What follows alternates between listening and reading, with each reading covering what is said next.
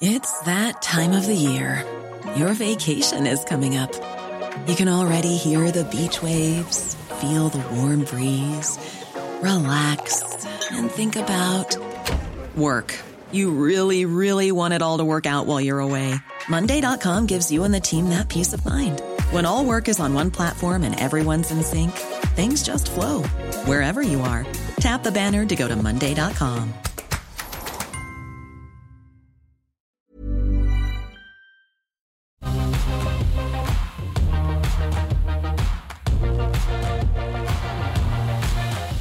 Hello, welcome back to AusBiz on this Monday afternoon. We kick off the PM Eastern Daylight Time, as we always do with the call. We take a look at 10 stocks suggested by you, put them to two experts for a bit of guidance, and boy, do we have a good team of experts today. James Rosenberg from Bayviews is with us. James, good to see you, mate. David, and you? And Rob Corlett from Macro. Rob, Great. How are you? Thanks, David. What are you expecting this week in the markets as we get down to the wire with the presidential election? Roller coaster? Yep. So historically, we've always seen a spike in the VIX in the last 2 weeks leading up to an election. The year before an election, typically we get about a 9% return. We've had a bit better in American indexes. The first year post an election, typically 13%. So I think after the election, when the market knows who's in, I think they'll kind of take that on board, and I'm expecting the market to run after that. Does the market have a preference?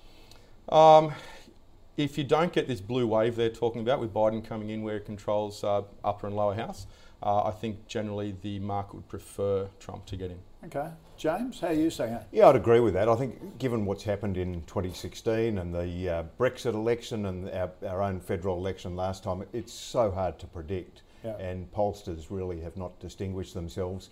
I just don't see there's going to be a good outcome either way. Right. The worst outcome would be a close result, because we saw what happened last time, and it may be worse this time.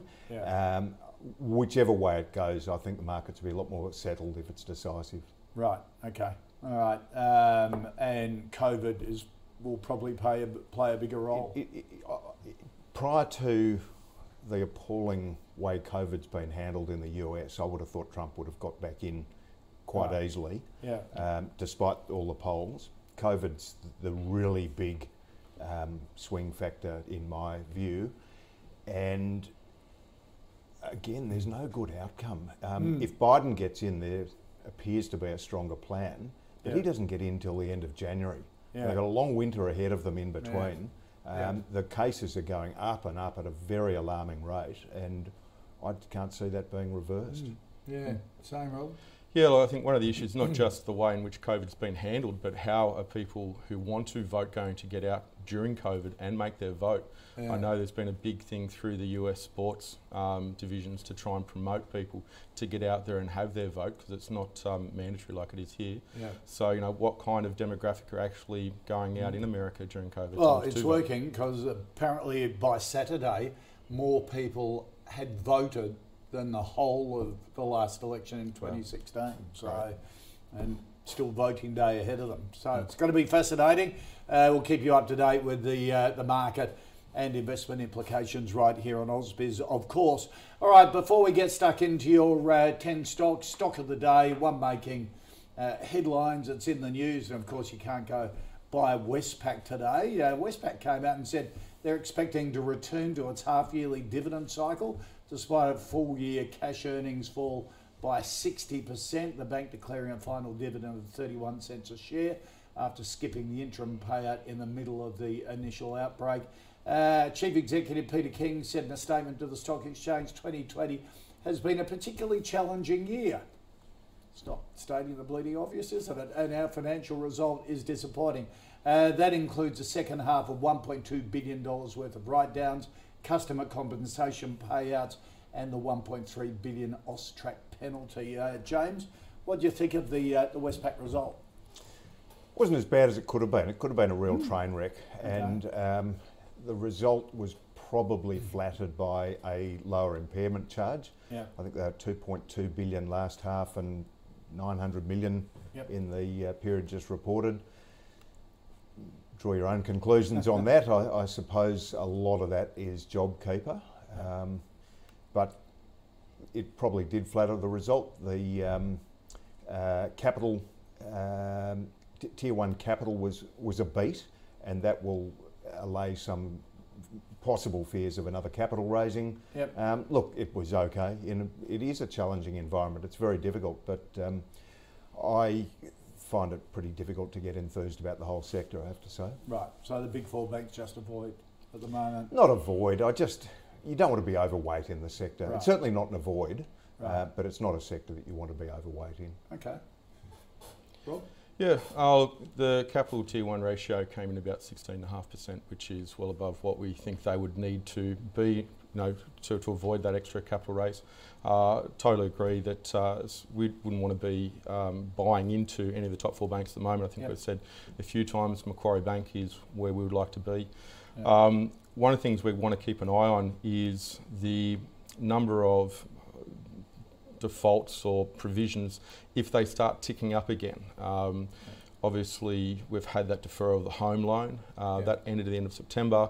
As we move through to the end of March, when the JobKeeper payments start to get reduced to zero, is that going to affect current home loan people, and are they going to start They defaulting? did highlight deferrals in home loans and small business loans had dropped a fair bit, hadn't they, from 6 months ago, which thank goodness they should have. Yeah, well, they should have. But it's the next 6 months when all of a sudden all those government incentives start to disappear from the market. Are they still going to be able to keep those provisions so low? Right, okay. All right, so a watch and avoid for Westpac at the moment.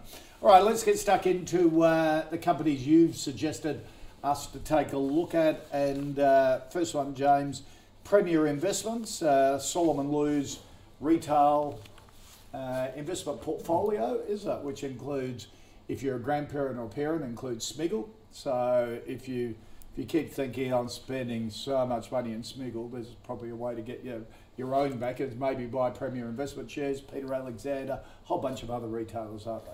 David, they say about children, small problems, big children, big problems. I'm just so grateful that we're past the Smiggle stage. Yep. I should have bought bloody shares in the thing years ago. I think it was the de rigueur birthday present for young girls. Yep. Look, whatever you think about Mark McGuinness and Solomon Lew, and they've got, both had a bit of a checkered history in some way. They are retailers down to their bootstraps, and they've got very specialised businesses within Premier, Smiggle, Peter Alexander, Portman's. They still have a big stake in Myer too, don't they? They do have a big stake in Myer, and that's a big, significant drag on them. But outside of that, they've got very consistent earnings growth. They've reasonable return on equity. They've managed a fantastic retail business in what's an increasingly challenging environment for years, and done it very well. I don't mind the company. I just find it a bit of a struggle, the valuation at the moment. Right. So Clifford, from my point of view, if you like the stock, maybe just be a little bit patient about when you pick it up. Yeah, okay, so not at these levels. Not at these levels. Okay. Rob? Yeah, it's a difficult one because it's one of the better performing companies in this consumer discretionary sector, and consumer discretionary comes with a lot of risk at the moment, with a lot of the unknowns about COVID and how businesses will deal with them moving forward. Yep. The company recently reported a 101% increase in EBITDA and a 29% in net profits after tax. One of the big things that came out about a month ago or so was they've increased their investment in Breville Group. They now own 28.5% of that. They put another $250 million in. So they're obviously backing that continuation of consumer discretionary purchases. Yep. Look, if you talk about Premier Investments, you've got to talk about the UK and COVID issues over there. They're forecasting there could be up to 55 UK stores in their Smiggles divisions that could close with this second wave of COVID going through Europe. So that would be a concern. They have already stood down 8,000 employees due to COVID. So as much as we like the stock, as we would definitely hold it if you're in it, but just be a little bit cautious about going out there and buying it. As we've said, it is top of the range, and there's lots of risk in that consumer discretionary space. You forget how important those UK sort of divisions are too, and they're going into the next wave of lockdown, UK, Europe, which does muddy the water a bit, does it? Yeah, look, UK, Europe accounts for about 17% of their revenue, so it's not an insignificant amount, so we've just got to be careful about that. Okay, I didn't realise it was so much. And again, if you like the company for the long term, if it has a big hit through discretionary spending through Europe, it's going to turn. It's not priced for it at the moment, but if it does have a significant pullback, you know, that's the time to be looking at these sort of companies, because it's going to do okay over the longer term. They are very focused and very successful people. Yep. So are these one of those stocks, specialist retailer, good track record, good executive team, expensive at the moment. So for a private investor, do you put it on your watch list? That if there's a pullback or... Yeah, it's one of the things, the way I work is to either put it on my watch list and have a trigger at certain points, and it might be trailing PE or whatever it is, or if they're not a million miles away from a place, a level that you find value, you put a bunch of buy orders on a bit below the market at levels you're at. You go into the orchard, you put a whole lot of buckets under various trees and see what falls in. And you don't need to jump in all at once. No. Do you? You just drip feed it in. Okay. All right. Thank you for that, Clifford. Appreciate the suggestion. Rob, Eric wants a view on Citadel Group. Now, this is a tech business, one of these tech businesses that's in information flow and managing systems in big corporates, mainly in the health area. What do you think of Citadel? Yeah, look, we spoke about Citadel a couple of months ago. I think we were giving the viewers at that point in time, looking out for accumulating the stock and any kind of weakness. I think we had another 20-cent pullback around the $4.20 down to $4.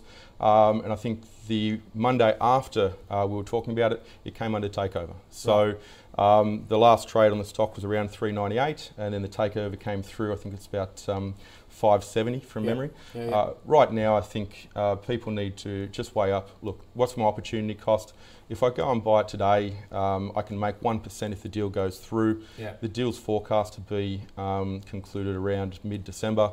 So if you annualise that kind of return, maybe you're getting around 1% minus, say, 0.1 on your brokerage, so you're getting about net 0.9. You've got about 6 weeks to hold it, so your annual rate of return is probably around that 7.5% mark, which is a lot better than what you're going to get in the bank. And with this volatility in uncertain times, that might be for you. But typically, if we're advising clients, we'd actually just prefer to have the cash in the bank and not worry about the fact that maybe this deal doesn't go through. It does look like it will. It's got full support of the board. But yeah, that's the only thing the investors have to work out right now about them. Okay. I think you've hit the nail on the head. Full support of the board worries me a bit. I've seen enough NRL coaches that'd be the death knell. So who knows? But yeah, look, it's a company that hasn't had the most wonderful track record. It hasn't been disastrous. Hasn't been wonderful. It's not one that I would find particularly attractive. But given that there is a takeover, very limited upside from the current price, as you say. No sign, at least at the moment, of anyone else competing for a bid. So I think the ship sailed. Avoid it. Okay. All right. Thank you for that, Kim. But hey, if Kim's in it though, already under the takeover, so you obviously sort of retail investors don't get much say, do they? No. You'll be compulsorily acquired at that 570 mark. Yeah, look, if you're in it, really the big thing that you're looking for is there any rumours, any speculation that maybe there might be a third party to it? Are the directors saying, oh, look, maybe we can get some more for it? Doesn't seem to be the case here. There's no rumours, no speculation anyone else is coming in. It's a friendly takeover. The board has said, please, accept the bid. So I think if you're in it at the moment, I'd probably just cash out. And you never know. Look, we've got the election coming up in a few days. We might get some really good opportunities that you could use that cash for. Right, okay, good thought. Kim James wants a view on Bravura Solutions. Now, it's again a management software platform focused on the wealth management industry and administration. So is this is a bit like Hub24 and those sorts of companies. It's back office solutions for wealth management, funds management, life insurance. Done pretty well. It's very solid growth since they've been listed. They reported very well back in August, but the outlook statement was fairly flat. There were not too many companies giving robust outlook statements, if at all, and the stock was sold down fairly harshly on that. Might have been a bit expensive leading into it, so it probably provides. So that's down to its March lows, isn't it? Which is unusual in this market. It is unusual. Yeah. And I think there's some value in there at current levels. I don't know the business in detail. I've not used their product, but at these sort of levels, I would have thought it's probably quite attractive. Reasonable dividend yield. I think it's about 3.7% unfranked, but has built a growing presence and strong earnings growth. Return on equity's reasonable, if not exciting. Right. Okay. So because it's a pretty competitive market, and all the others are on big multiples, to actually see this one on a more reasonable multiple is attractive. Okay. Rob? Yeah, look, Bravura might have been unfairly dealt with of late. As you said, we're back down to the COVID lows. In fact, it's a 2.5-year low. Yeah. The business has got good margins, around 18%. The price earnings multiple is about 29 compared to its sector at 91. Yeah. I think really what's holding the stock back is a combination of two things. Number one, they're just not giving any guidance on how things are going to be. They constantly give rhetoric saying that, constant uncertainty, lack of guidance, that FY21 will probably only be in line with FY20, and FY21 will be back weighted to the second half of the year. So people looking at going, well, look, not only am I not likely to get much upside in the next 12 months, but I have to wait for 6 months before I'm even going to get any kind of indication that you're going to reach those levels. Maybe you don't, maybe things get worse. So I think people are just saying, risk off the table, move and get out of it. So yeah, look, if you're in it at the moment, any kind of rally would probably try and get out of it. The other thing too, I was going to say, it's a business that a lot of people don't really understand. Yes, it's a wealth management software platform solutions. They did make, I think, a merger or an acquisition with someone somewhat recently. But people aren't quite understanding what that business entails exactly. Right. We see that the real room for growth in their company comes from the compliance side of things, which I think we may have spoken about a month or so ago. But just not having a very clear, understood model by retail investors, coupled with no guidance, I think people are just exiting it en masse. Because some of the others in that sector are pretty hot at the moment, aren't they? Your net wealths. Is that a similar sort of business, or? People are attracted to the online model, anything that's software as a service, anything with cloud in it. These guys just can't get that message across to investors at the moment. Right. Okay. All right. So, got to tell a bit of story. All right. Thank you for that, Kim. Appreciate the suggestion, Ed. Now. Which is one of the reason I love doing this show is you all suggest companies that I don't know much about and never really heard of. And Ed wants a view, Rob, on a Weebit Nano. Now, this is a computer sort of memory technology by the sound of it. This is the high-tech stuff in circuit boards for data. Isn't it data storage? It's to do with the memory chip. So what these guys have done is they're using a silicon oxide as the base of it, which is the most common ingredient in computers, which means it should be really low cost for them to produce these chips. They're really, really small. I think they've been able to produce these chips at about 40 nanometers. To put that in perspective, there's 1 million of those nanometers in a millimetre, and they're trying to work on getting it down to 28 nanos. So they think this will be revolutionary in being able to have a lot more computing power in the same size chip. Right. The other thing they're trying to work on is to have a really low power, so there's not much power needed to drive that. So they talk about having a volatile memory or non. This is the non, which means that it can be used after you've turned off the power, etc. Look, they're dual listed. They're over in the US. It's about a 5-to-1 stock. The company's actually incorporated over in Israel. Right. Look, they've done everything right during COVID. The directors aren't drawing down a salary. Employees have taken a pay cut. They're not paying out bonuses. You know, and the actual space they're in seems pretty exciting too. From what I understand, it's doubling. It's had a good run too, hasn't it? Oh yeah, look, it's gone fantastic. In the last 3 or 4 months. I don't know if I'd be stepping in and buying it here, but I'd definitely look to pick this up on weakness if in a very small way. Right. One of those big techie things with huge potential. So yeah, we're definitely looking to accumulate the So stock. the technology is Israeli rather than Australian. It's just listed here. Yeah, that's right. I think they just recently got 3 more patents approved. Right. I think they've got about 8 global patents now at the moment. So yeah, their technology, it seems to be a game changer if they can roll it out. Israel is seen as a real tech economy. 100%. Yeah, Israel have huge number of tech companies being rolled out. Yeah. Okay. James? It was pretty much word for word what I was going to say, David, which is a complete lie. I feel like I've won the lotto. I'm a total Luddite, and I'm so pleased that Rob went first. I went onto the company's website to try and get a bit of an understanding, and frankly, I was none the wiser, but a lot better informed. Right.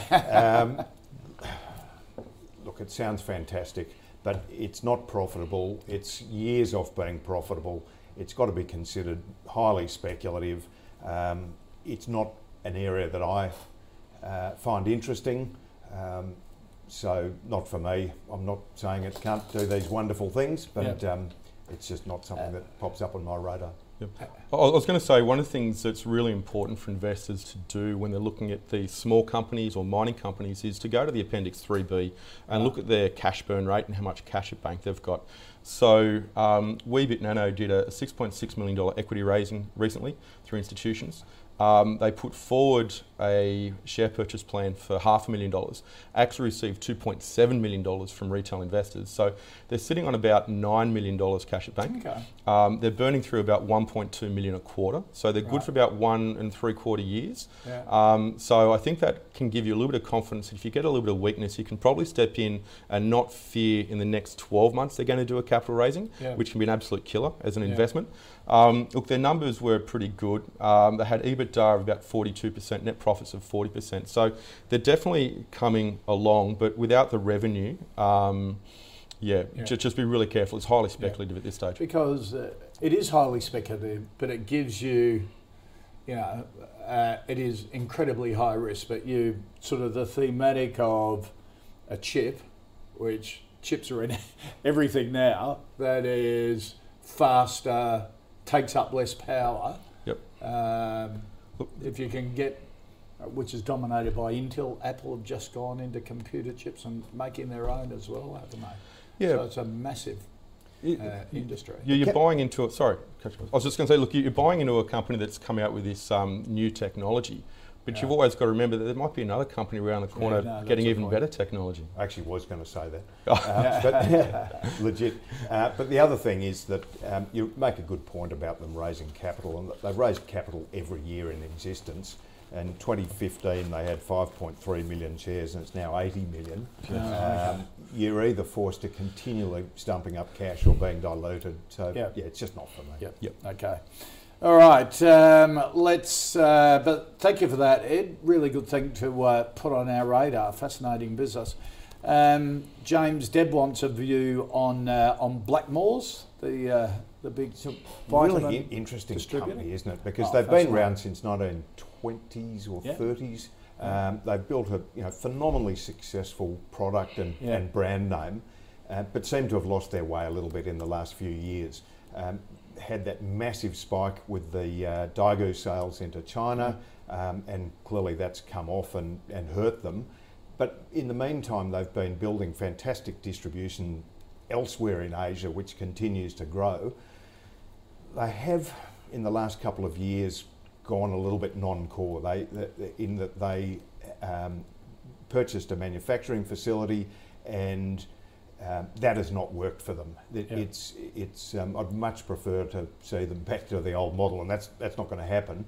They've had a lot of management change over a short period of time, which is never a good look.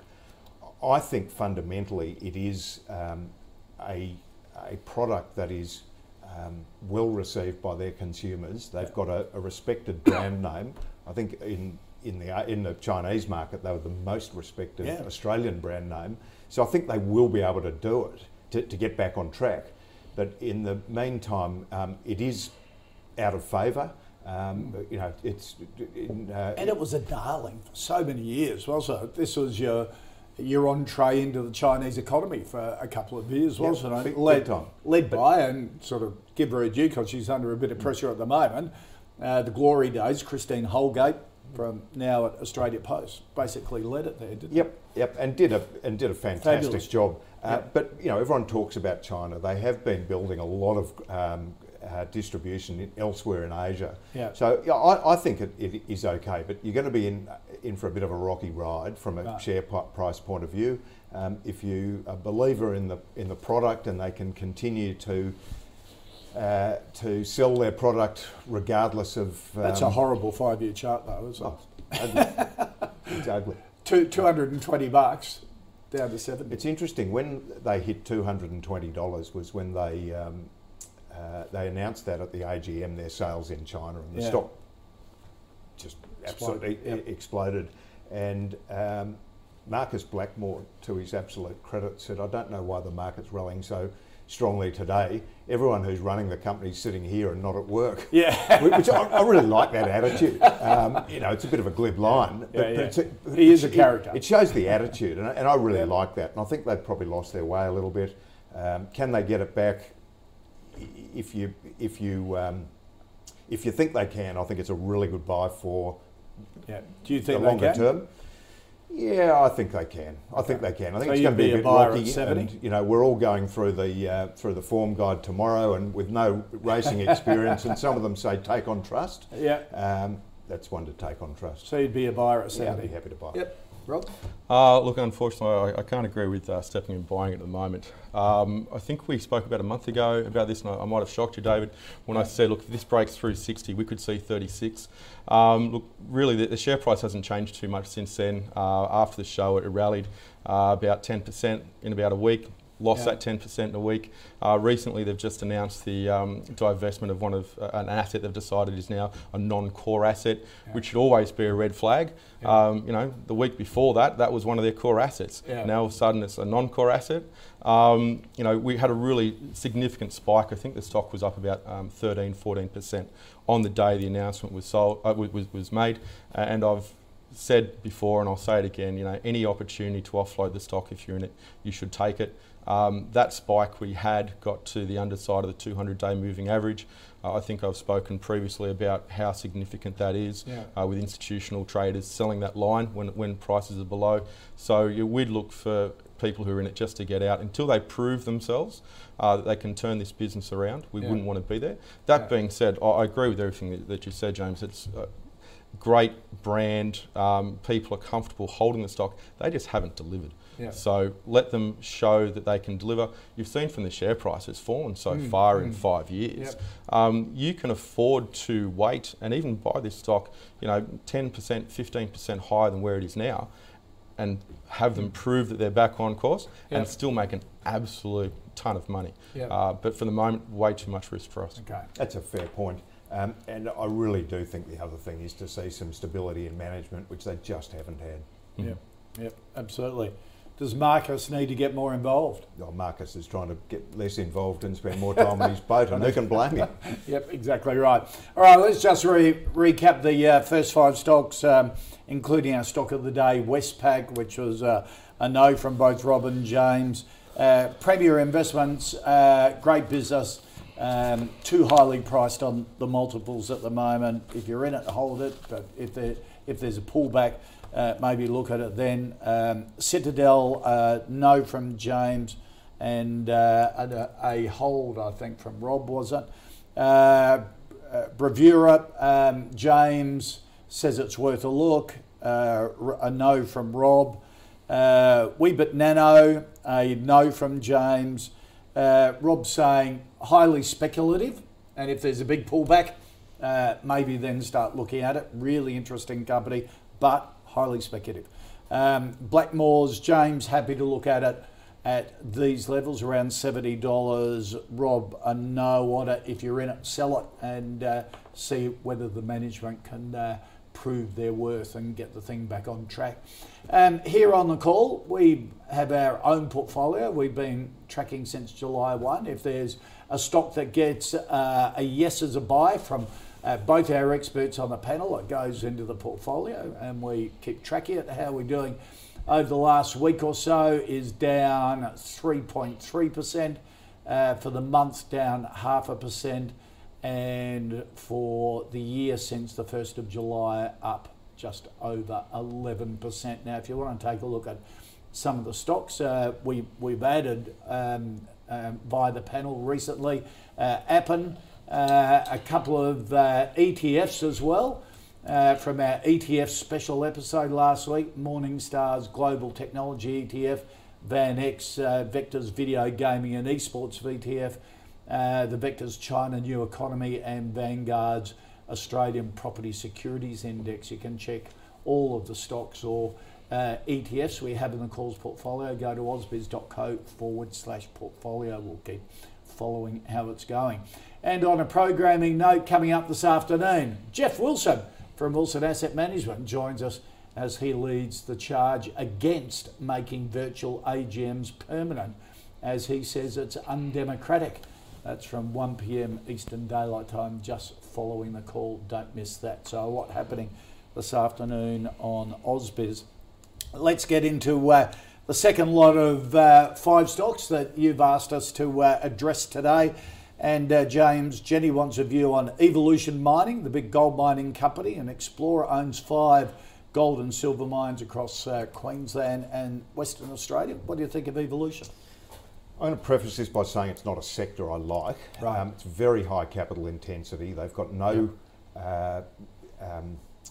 influence over their price at all, and the commodity in particular, gold, central banks can turn the tap on and off on how much they buy or sell, and they seem to be selling at the moment. However, the company's done pretty well in the face of a very strongly rising gold price over the last couple of years. It's provided pretty consistent earnings growth. Return on equity's pretty solid, very solid, 18% at the moment. If you had to be in the gold sector, it's probably not a bad one to be in, but it's just not a sector that I'm drawn to. Right. Yeah. Is it a preferred one from Baillieu's? Yeah, we've got a positive outlook for it. Right, We've got a buy on the stock. Oh, okay. And it's sort of, would it be fair to describe it as in that second tier of gold mining stocks? Sort of probably the top end of the second tier. Yeah. But okay. Rob, what do you think of Evolution? Yeah, look, we could go in and buy it here. It's kind of moved sideways of late. It's holding above that institutional 200-day moving average. The results were quite good. Had 28% increase in revenue, 43% increase in EBITDA, net profits up 38%. Paying a pretty good yield, particularly for a gold stock, around 4%. It's got a negative beta, which is great in these volatile times. What's that mean? So beta is the degree to which a stock is likely to move versus the market, and a negative beta would indicate that if the market were to go down, this stock should go up. Right. So as a hedge against the rest of your portfolio in these volatile times, this could be one to look at. Obviously, you'd expect something like that with gold being the case. It's currently got an all-in sustainable cost of about $1,200 per ounce. The big play for this one is there's a gold project they've got out at Red Lake, and they're thinking they can get 11 million ounces out of that.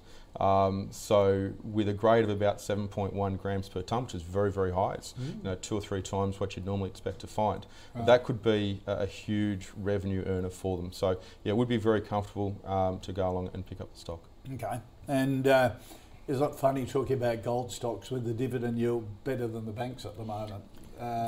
Who would have thought? Crazy. I would have yes, it is, absolutely, but you'd want to be very, very cautious about buying any resource stock for its dividend. Although a couple of our panellists here on the call have warmed to gold stocks. They usually hate gold companies during a gold boom because our Australian gold miners generally bugger it up because they go and buy some dodgy asset with all of the money. But at the moment, they were saying it seems our big gold companies are being managed by CFOs that are going, we're going to bank every dollar. which is good. Terrific. It's complete change in what's deep in their DNA. Absolutely. The industry as a whole, really though, is a net negative return. Right. There's been more invested in exploring and mining for gold than it's ever been pulled out of the ground. Right, okay, all right. It's just not a sector that I like. Yeah, that's a very sobering statistic, that one. All right, Rob, Faye wants a view on Avita Therapeutics, so another one about medtech companies. It's in the business of regenerating skin, isn't it? Yep. And really a world leader. It's proprietary technology, grows skin. It's for scars and burns and traumatic wounds. Yeah, a little bit surprised how the market's treated this since we last spoke. I think we need to see some kind of price action here, getting the institutional investors involved. Right. One of their primary products is this RECELL, which is this spray-on skin cells they're working on. Also doing some work for people who suffer from the vitiligo, which is the white patches of skin you can get. Yep. When we last spoke, I think they were trying to get FDA approval for that RECELL. It actually came through in September this year, so surprised that we didn't see much of an uptick in the share price post that. So, which is interesting because when they were talking about it, you had that big spike up. Yep. And then September, when it was actually approved, it's sort of done nothing. Dare I say, it's one of the Rivkin rules. Right. You know, buy the rumour, sell the fact. Right. So yeah, that's unfortunately how it's behaved at the moment. But look, it's again really highly speculative. I probably wouldn't see enough to go in and buy it now, particularly given that we didn't see the big pop that you'd expect with such a great announcement. Yep. So I'd want to see them, you know, actually have the share price move on good announcements, get some institutional money behind them before I stepped into it. Okay. All right, James? Yeah, as a general rule, I don't like speculative companies. This company's never made a profit. It's a great sounding story, as is Polynovo. Yeah. Again, they've raised capital regularly. Yeah. In fact, sort of have a history of raising capital and then sort of destroying it, and then they had a big 10-for-1 consolidation a couple of years ago. It's one that you really want to be confident that they can commercialise successfully. It's just not one that's on my radar at all. Okay, all right. So thank you for that suggestion, Faye. Our next one, James, not going to your sweet spot here, but Peter wants a view on Regis Resources. Again, gold production and exploration company in the eastern goldfields of Western Australia with a number of projects there. What do you think of Regis? Look, my comments about evolution are the same for the whole sector. They've been riding a higher gold price, and you know, good luck to them. They've had very strong profit growth over the last few years. It is, it's again at the moment, return on equity is very good. It's certainly undemanding from an earnings multiple point of view. It's just not an area I want to be in. I wouldn't have a problem with the company if I had to own a gold stock. It sort of looks okay, but it's just not. It's come down a fair bit, hasn't it, from that almost $6 just a couple of months ago. Yeah. All right, Rob? Yeah, David, so that sell-off you can see it in the charts was on the back of their quarterly activities report that came out, I think it was the 23rd of October. Basically, their production was down, their costs were up. Production was about 6.7% below forecasts, and anytime you miss forecasts, you're going to get harshly dealt with. So, look, beyond the most recent results, it still is a compelling business if you want to be in that gold space. We wouldn't mind being in this name. It seems to have been discounted quite a lot. Right. You know, revenue was up 15% last time they had previously reported. EBITDA was up 30%, NPAT was up 22%. So prior to the quarterly results, they're actually going quite well. Right. So I think they're probably, we'd like to think they'd be able to turn around.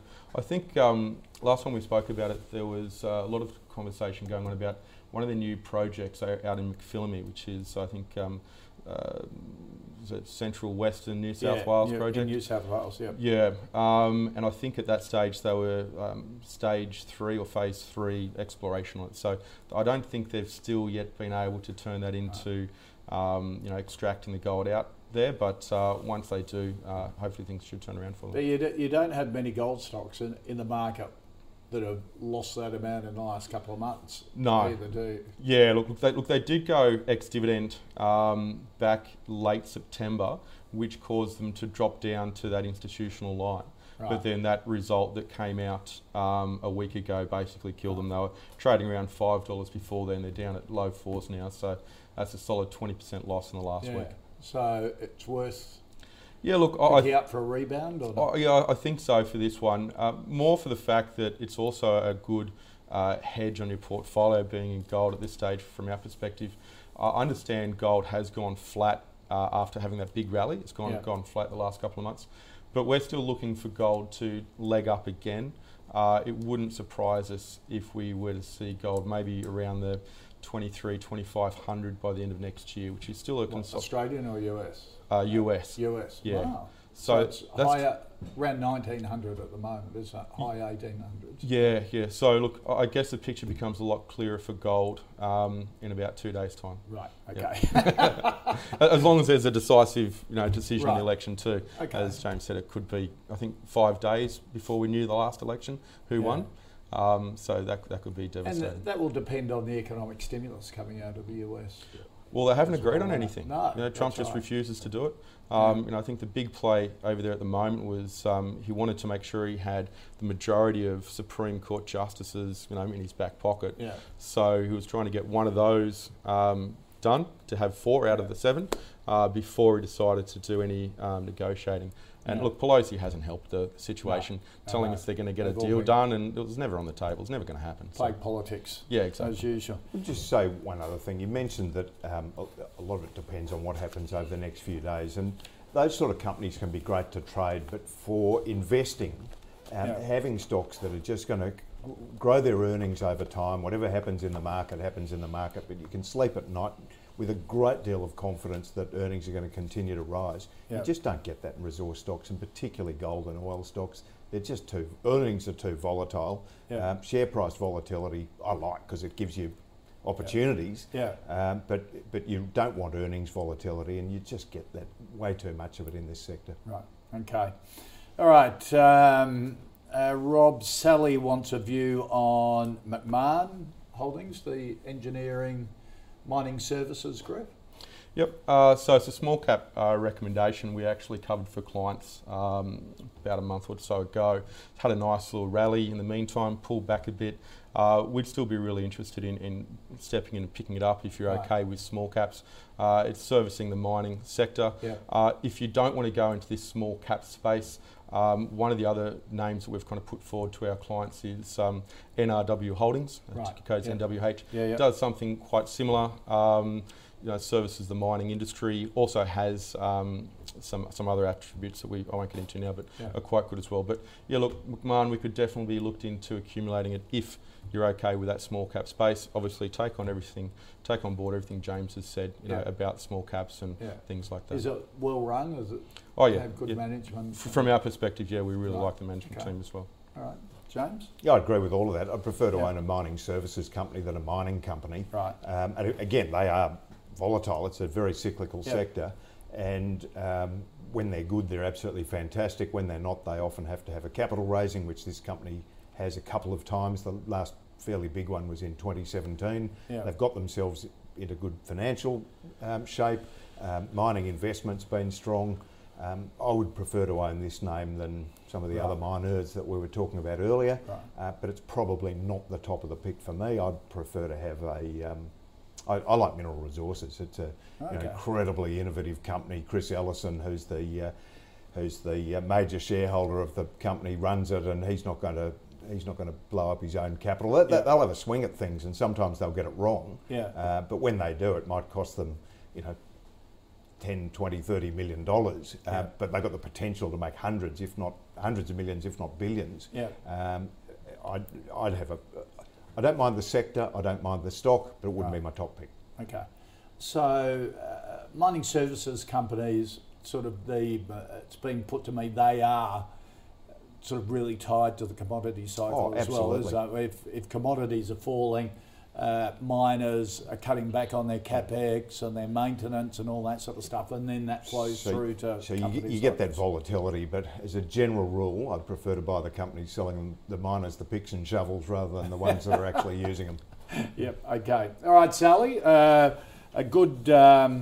If you're interested in the sector, Rob doesn't mind it, but prefers NRW, and James prefers Mineral Resources.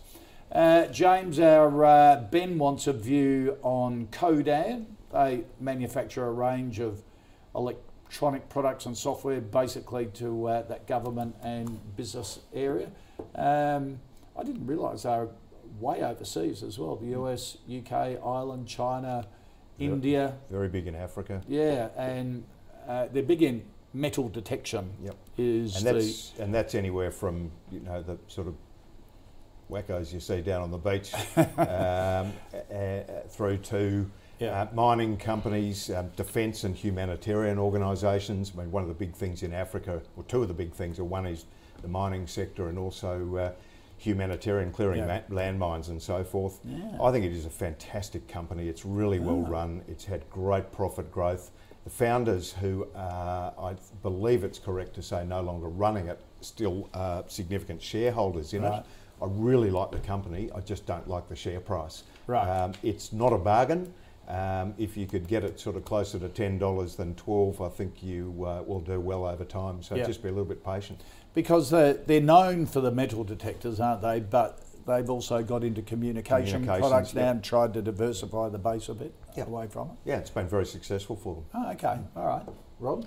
Yeah, I think we alluded to this company about a month or so ago when we started talking about Lieutenant General Peter Leahy's involvement in a number of companies that looked like they were pushing into the Defence Force contracts. Yeah. He's on about 3 different boards and has been very successful in having those companies pick up these major contract wins. And I think that's why we're seeing Codan go on such a run. So, we like it. The revenue was up 28%, EBITDA was up 50%, net profits up 40%, and the dividends per share, they basically doubled those as well. For its move into the government Defence Force contracts, which the government domestically has already said they're going to be big spenders of anyway. We definitely could get involved in Codan. Obviously, just be a little bit careful of the price. We are seeing some technical warning signs there that were kind of suggesting the stock might get back down to the $11 to $10.50 range. We did have a spike lower about a week ago to that number. It hasn't cleared a number of technical things yet for us to say, look, here's where we should be piling in. Yeah. What do you look for in that? Where to start? So look, there's a number of things. What seems to be showing at the moment is maybe we're running out of a bit of momentum here. And you don't want to be that last person left holding the bag coming into a stock. So typically what happens is you get the large run up, which we've seen, a bit of a base, the second wave of buyers come in, everyone's getting really excited, and then all of a sudden everyone's out of the stock. So when you see the technicals set up the way they are here, you really just want to give it, a couple of weeks. Make sure you're trying to get some institutional money coming into it. Ideally, with another announcement around the corner, and then you can kind of get into it again from a technical perspective. All right. So you'd sort of be on James's page. Really well run company. If you can get it in the tens, then worth looking at. Yeah, very well run company. Yeah, absolutely. Okay. All right. And that seems to be the big thing you look for, isn't it? Management's everything. Management's there to get through the good and maximise, get through the bad times and maximise the good is really the perfect. Absolutely. If you don't have good people managing the company, they're going to stuff up a good company very quickly. So important. As you mentioned earlier. And you mentioned General Lay. That is a really good appointment. It's opened so many doors for them 100%. And given them some credibility. That's a smart appointment. Yeah, Little Black Book is a pretty big black book, I would imagine. Particularly in defence. Yeah, absolutely. Yeah. And look, if gold is, going to keep running up the next couple of years, if you believe that, you can imagine all the hobbyists coming in and buying all the metal detectors and taking off, and you can do it during COVID if that hangs around a bit too. So their revenue is probably going to be pretty stable. That's what I was saying before. I'd prefer to play that as a way to play the gold sector than a gold company that in a sector that's got an industry of torching capital. It's literally the modern day pick and shovel, isn't it? Yep. Well, I was just trawling TV the other day, and there's this show called on 7 Mate, I think it is, Gold Miners Australia, and it follows all these guys with their metal detectors out in the middle of the desert, and they've got their sort of caterpillars, and they're digging up dirt. They are just crazy. It's extraordinary. All right. Thank you for that. Let's have a look at our last 5 stocks, what we've been through. Evolution Mining, one of the better mining stocks, according to both Rob and James. Avita Therapeutics, a no from both Rob and James. Avita is in the calls portfolio, so because it's come up again and didn't get the unanimous tick of approval from our panel, it now goes out. Regis Resources, a no from James, a yes from Rob. McMahon, Rob likes McMahon but would prefer NRW in this sector. James certainly prefers Mineral Resources. And Codan, big rap for Codan from both Rob and James, but not at this price, at the high $11 mark. If you can get it around $10, it would be a much better bet for you, but a really well-run company. So thank you for all of those suggestions. Thanks to James Rosenberg from Baileys. Good to see you, mate. And Rob Corlett from Macro. Good to see you again, as usual. That's our show for today. Now, if you want to suggest any stocks to us, put them in an email and we'll try and get around to it. Be patient, give us a bit of time, because we've got a lot to get through from... pretty good on making the suggestions, so we need to get everyone under control there. Tweet us the call at email the call at ausbiz.com.au. Tweet us using the @AusbizTV handle. Don't forget, you can see all the stocks in the calls portfolio, ausbiz.co/portfolio. To get the latest from our team every day, what's been happening in business and finance, Nadine and Scuddy sum up the day every afternoon in an email which gets into your inbox at 5:30 p.m. Eastern. Subscribe to that at ausbiz.co/join. And Startup Daily Show this afternoon between 2 and 3. They're talking agtech with an interesting business, Ageris, shortlisted in Rabobank's Global Food and Agricultural Discovery Program. Food Bites, that is coming up on the Startup Daily Show between 2 and 3 this afternoon. So a lot happening on Ausbiz. Don't forget Jeff Wilson coming up in about 10 minutes time to talk about why he is pushing to make sure that AGMs don't continue to go on virtual into the future. Appreciate your company. A lot happening on Ausbiz. Stick around.